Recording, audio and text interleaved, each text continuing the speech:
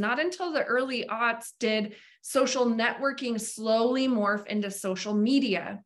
And that little subtle difference is, I think, what's caused so much damage in our community is we were essentially sold a bill of goods that by being on some of these social media platforms, we were connected, and that's not true. And so I think what happens is when you're confusing absorbing information with building a relationship with another person, that's where disconnect starts to happen.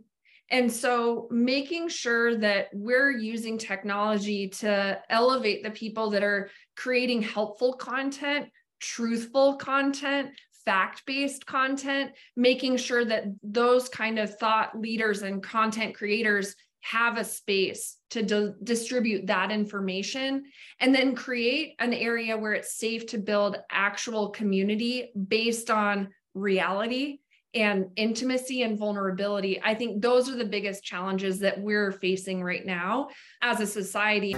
All branding is personal, and it's not about who you say you are.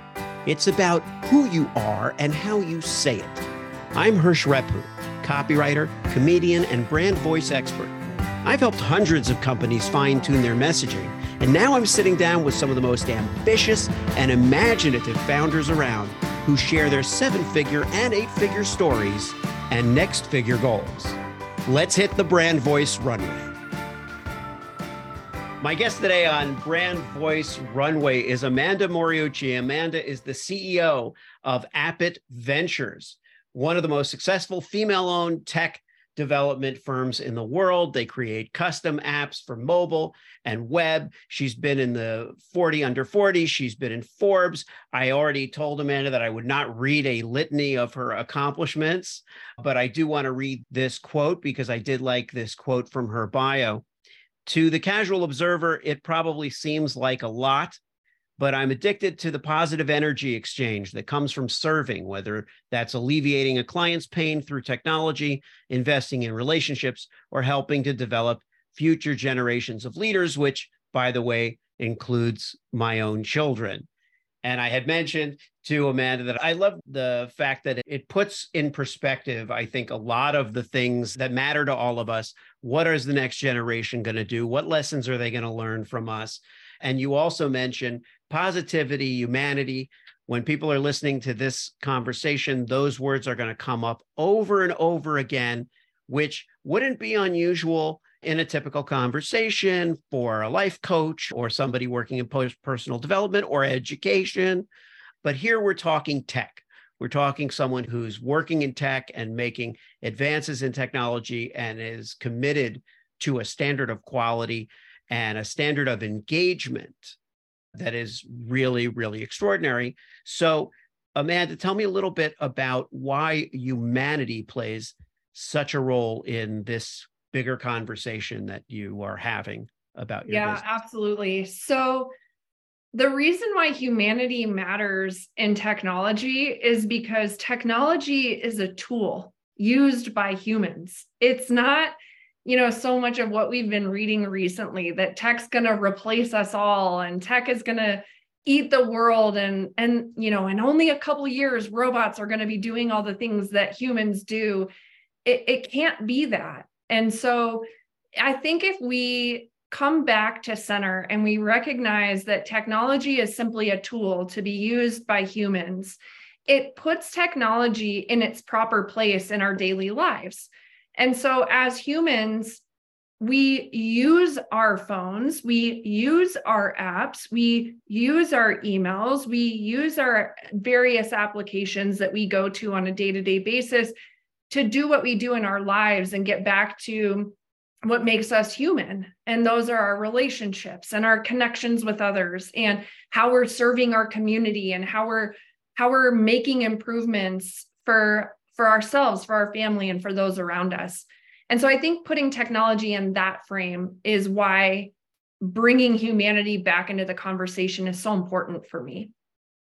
Yeah. And as far as, being addicted to the positive energy exchange, that's another element of this, another aspect of this whole question, because you purchased Appit in 2019. that was right before, it was at that point a 7-year-old company, something like that. But this, little did you know, was on the verge of a pandemic, on the verge of all kinds of craziness about to happen. And tell us about that point in your life and how this wasn't really a conventional decision that you made to start this, to take over this company. Yeah. So I laugh now because my youngest son was born December of 2018. And 6 months later, I cashed in everything and I purchased Appit because I had a calling that just would not leave me alone. It was just this nagging that I needed to do this. And, looking back, I'm like, man, I had a 6-month-old kid. I'm married to a firefighter. I didn't really have any kind of path where I was like, this is going to be my journey. I'm going to be the CEO of a tech company. But I did it because I was called to do it. And I laugh now because had I known that COVID and a global pandemic was going to happen, I don't think I would have had the guts to do it.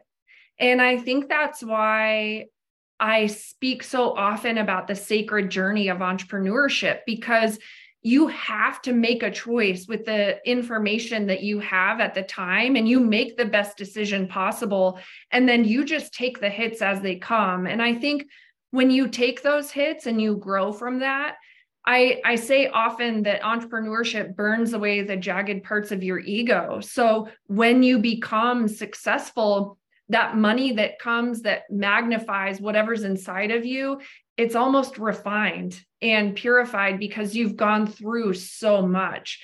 And that's why I love the entrepreneurial journey, because there is a point where you just have a belief that just won't leave you alone, and you pursue it and it changes you for the better against all conventional wisdom, right? So somebody would have told me, Amanda, you're crazy. Save that, put that into 529 plan because your kid's going to have to go to college at some point.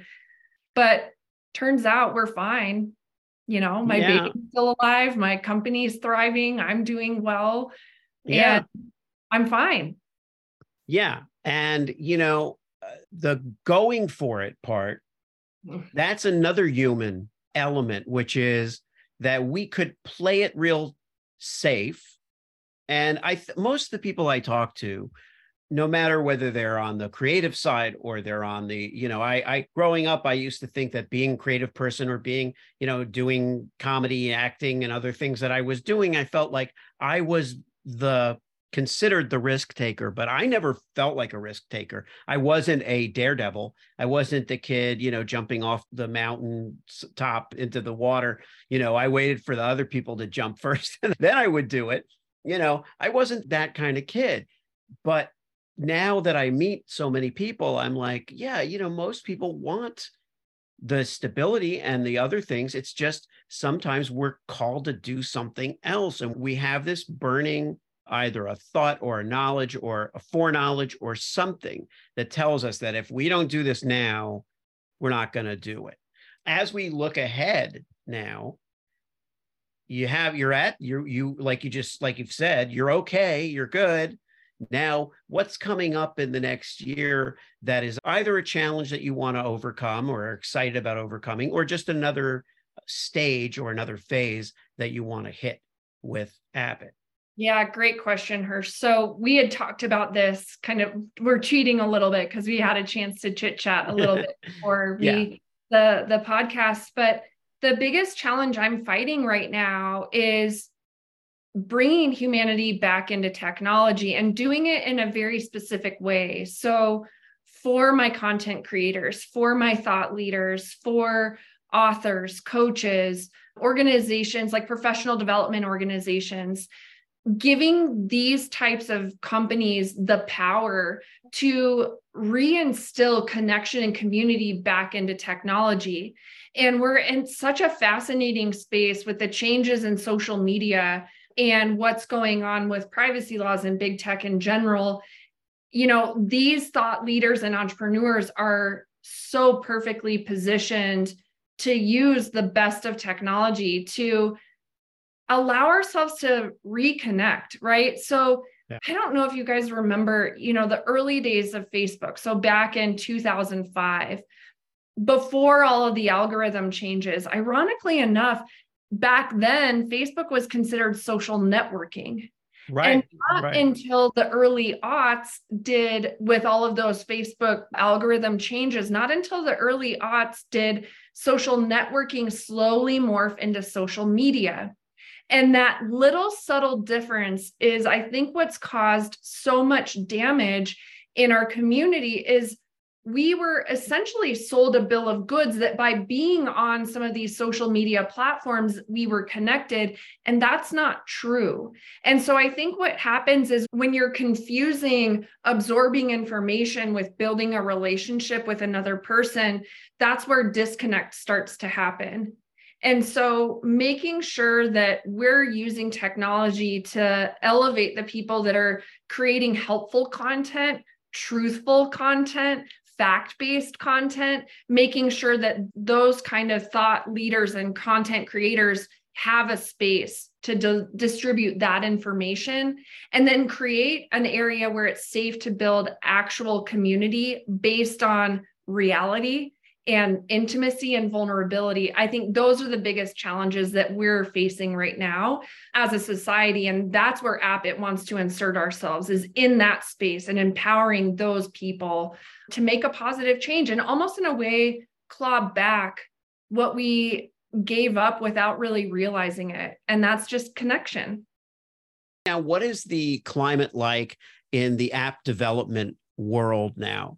Oh, this is a great question, Hirsch, because so much is happening in the technology space in general that I think it's really impacting what we're doing in the app development space. So two big things. The first is big tech. So think Reddit, Facebook, Instagram, Twitter. So a lot of these bigger tech platforms, they're changing how they're interacting with smaller app development companies. And, a big part of that is related to privacy laws that are starting to be implemented just across the country. So we know that California has had pretty strict user privacy laws in place along the lines of GDPR, like what you would read in privacy laws in European countries. And even Colorado, just as of July 1st, just a couple of days ago, they also started to implement privacy laws as well. And so in response to that, you're seeing big tech platforms make some sweeping changes that some companies are going out of business, right? Because they've built their business on top of being able to use information or connect with some of these other larger platforms, which as a business owner myself is pretty scary to see. Yeah. And so we're getting more business from customers that want to not be so reliant on big tech platforms and really start to forge their own path, which in my opinion, naturally is better for us as a consumer society, right? You want to see rich competition with different kinds of technology available. And then on the other side, I wanted to tease you a little bit. You're one of the first people that's gotten me to speak publicly about ChatGPT, just because, Right. some of my friends, like I'll be rolling my eyes like, oh, AI finally got its moment after being around for years. Yeah. Now because of ChatGPT, we're talking about it. But the reality is in the app space, we're seeing thought leaders, authors, influencers that are getting their content off of the public domain. So no longer on websites, no longer on blogs, and they're putting them in their own applications.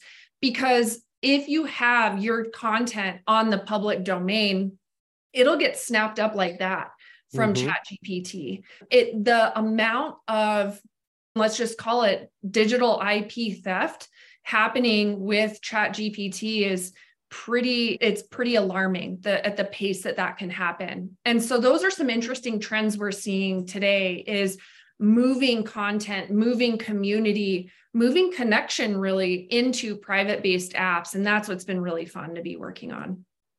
Yeah, that's a very interesting thing to consider, is because we talked about the good part of AI and the human interface with technology and how we're partners.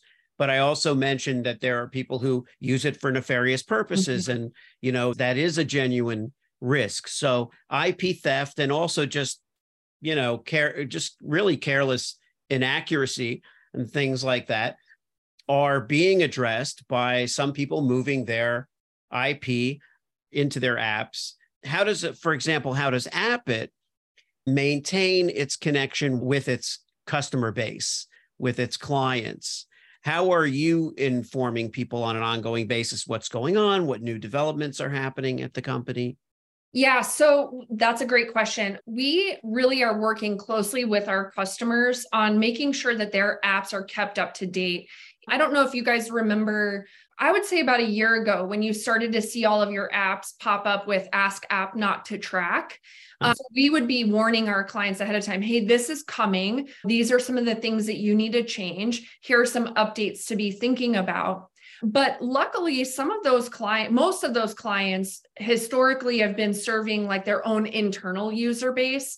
It's really been with only in the past year or so that we're starting to serve more of those content creators, those community builders, because up until about 6 months ago, they didn't need to make that change, right? So having your own app up until about 6 months ago didn't really serve a business in the way that it does today. So the clients that we're serving today are the ones that really need to make sure they're staying on the cutting edge of technology because they're having to forge their own way instead of leaning on traditional platforms to do that for them. So it's been a pretty interesting shift in the marketplace just recently.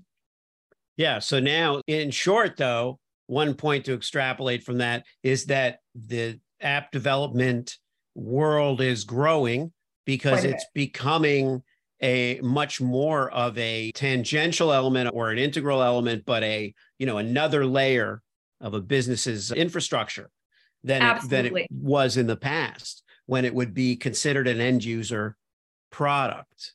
Absolutely. Right? Absolutely. So think about a business that, for example, let's pretend it's a business that invests in professional development, one-on-one coaching, leadership development, right? Historically, you could record a ton of courses, create a ton of content, engage a community, and you could do that on a platform like, let's say, Kajabi, or Learning Dash or Learn Dash is another good example. You could deliver that coursework in a beautiful way, and then you could build a private community where all of your students and clients come together in one space, and you could build that community on a private Facebook group, for example. The problem that we're starting to see now is for those types of client profiles, those customers are leaving Facebook because why else would you be on Facebook other than, like, the joke is, I go on Facebook to, read some fake news and see a bunch of ads. Like, it's not what it used to be even just a couple of years ago. And so as Facebook continues to lock down those feature sets, these same clients that were able to deliver their content and engage their community using those tools need to find something different. And what we found recently is once they invest in those technologies, like owning their own tech, their value as a business goes up by 10 times. Because investment groups, so think private equity, venture capital, other strategic acquirers like a media company, they want to acquire that technology because that technology, not only does it respect privacy laws and protects your customers, but it gives you the data that you need to serve those customers well. So we give our clients the data on, this is your most top performing, this is your most engaging content, do more of that. And that's why we're seeing our clients see, 20x growth just on revenue and then a 10x growth on valuation on top of that. I mean, it's a really tough thing to not consider as you're growing your business for the long run. That's really fascinating. That's really incredible. So how does it influence then the traditional form of communication? You mentioned email. So talk a little bit about that dynamic, because the email, and the privacy that exists or doesn't in email. What are your thoughts on that? Oh my goodness. So Hirsch, we went through In Q1 this year, all Microsoft emails completely changed their spam filters.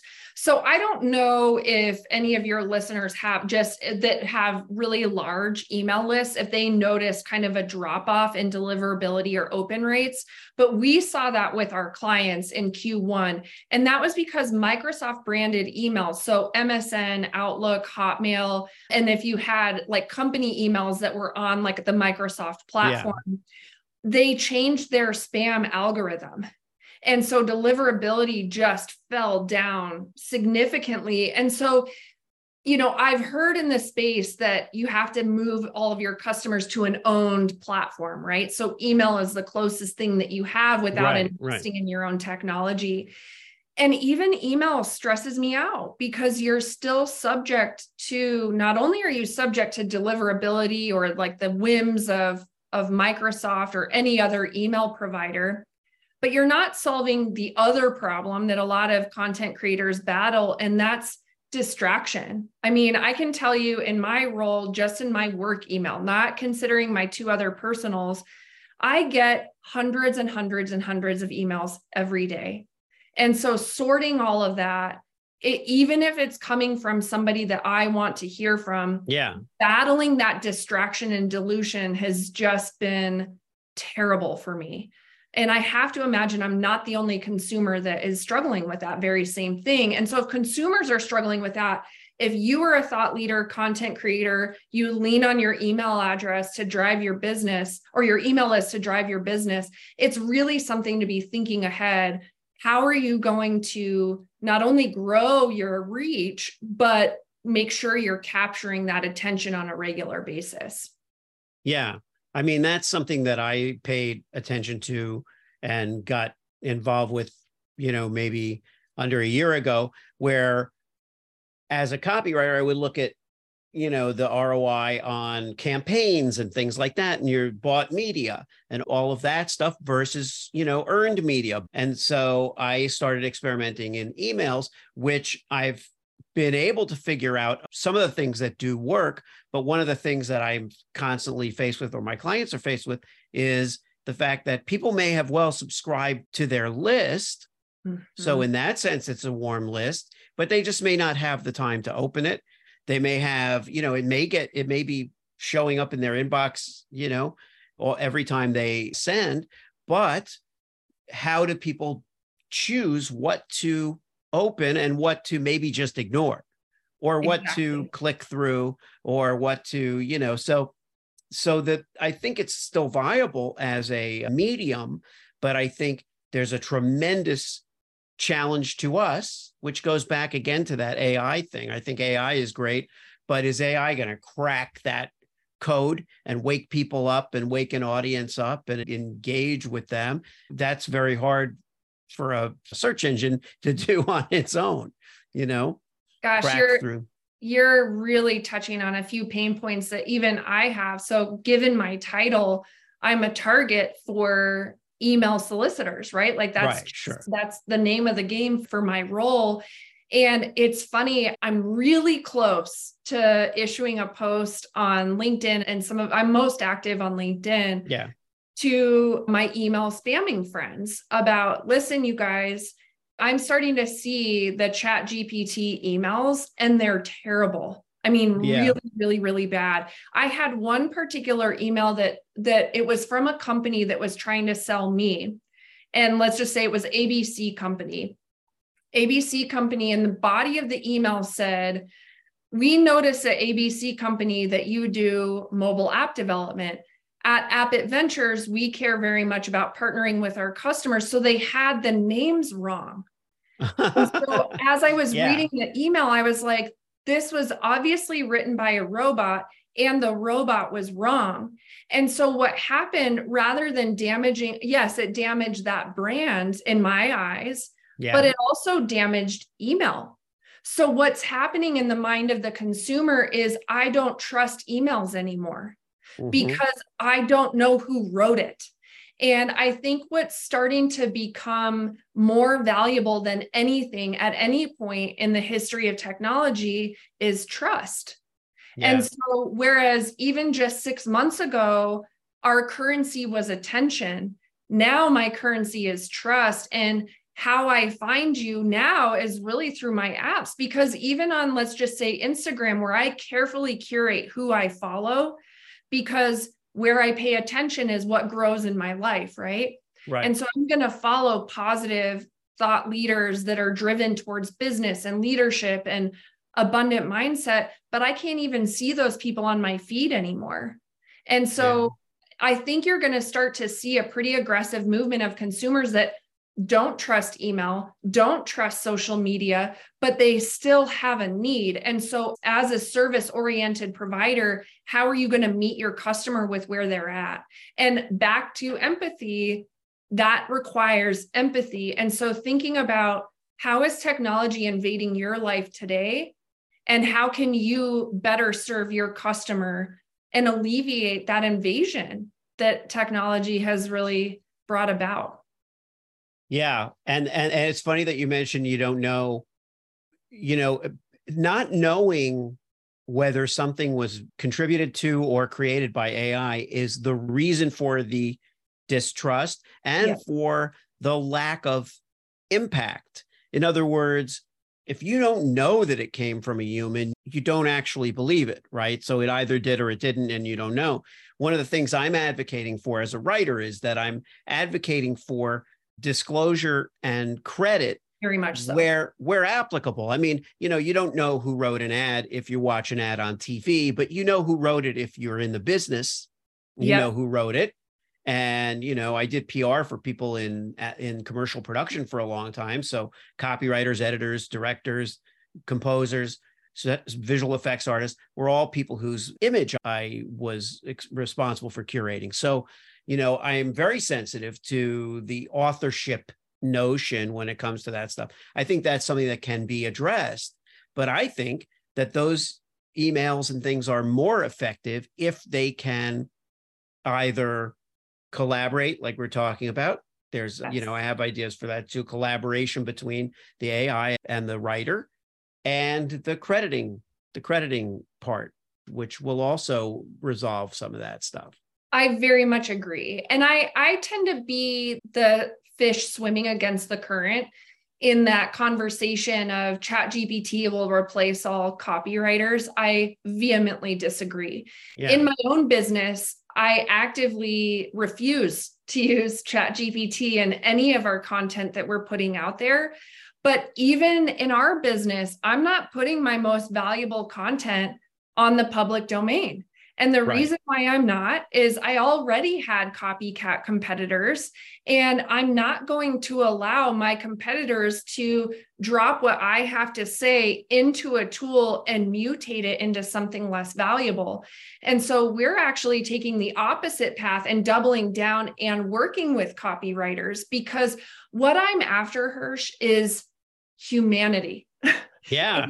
I will not succeed as a technology company if I do not have humanity infused into everything that we do, from marketing to selling to development to delivery. And the reason why is because humans use what we create. And the thing about AI is that it can only repeat what has already been created. Yes. And the thing I love about creatives, and the reason why they will never be replaced, is because they are at the forefront of coming up with new ideas, creative ideas, something that hasn't been done before. And a machine can never, ever do that. And that requires empathy, creativity, passion, excitement, abundance, all of the things that a machine would never even begin to grasp. And so, that's my take on it, coming from a technologist perspective. And I wish there were more voices like mine taking that stance. Well, I appreciate it, Amanda, and I'm happy to be sharing it. If you've enjoyed this episode of Brand Voice Runway, please leave a 5-star review and subscribe to the podcast. The positive reinforcement keeps us going. Who am I kidding? Founders like us keep going regardless. Thanks so much for listening, and make tomorrow greater than today.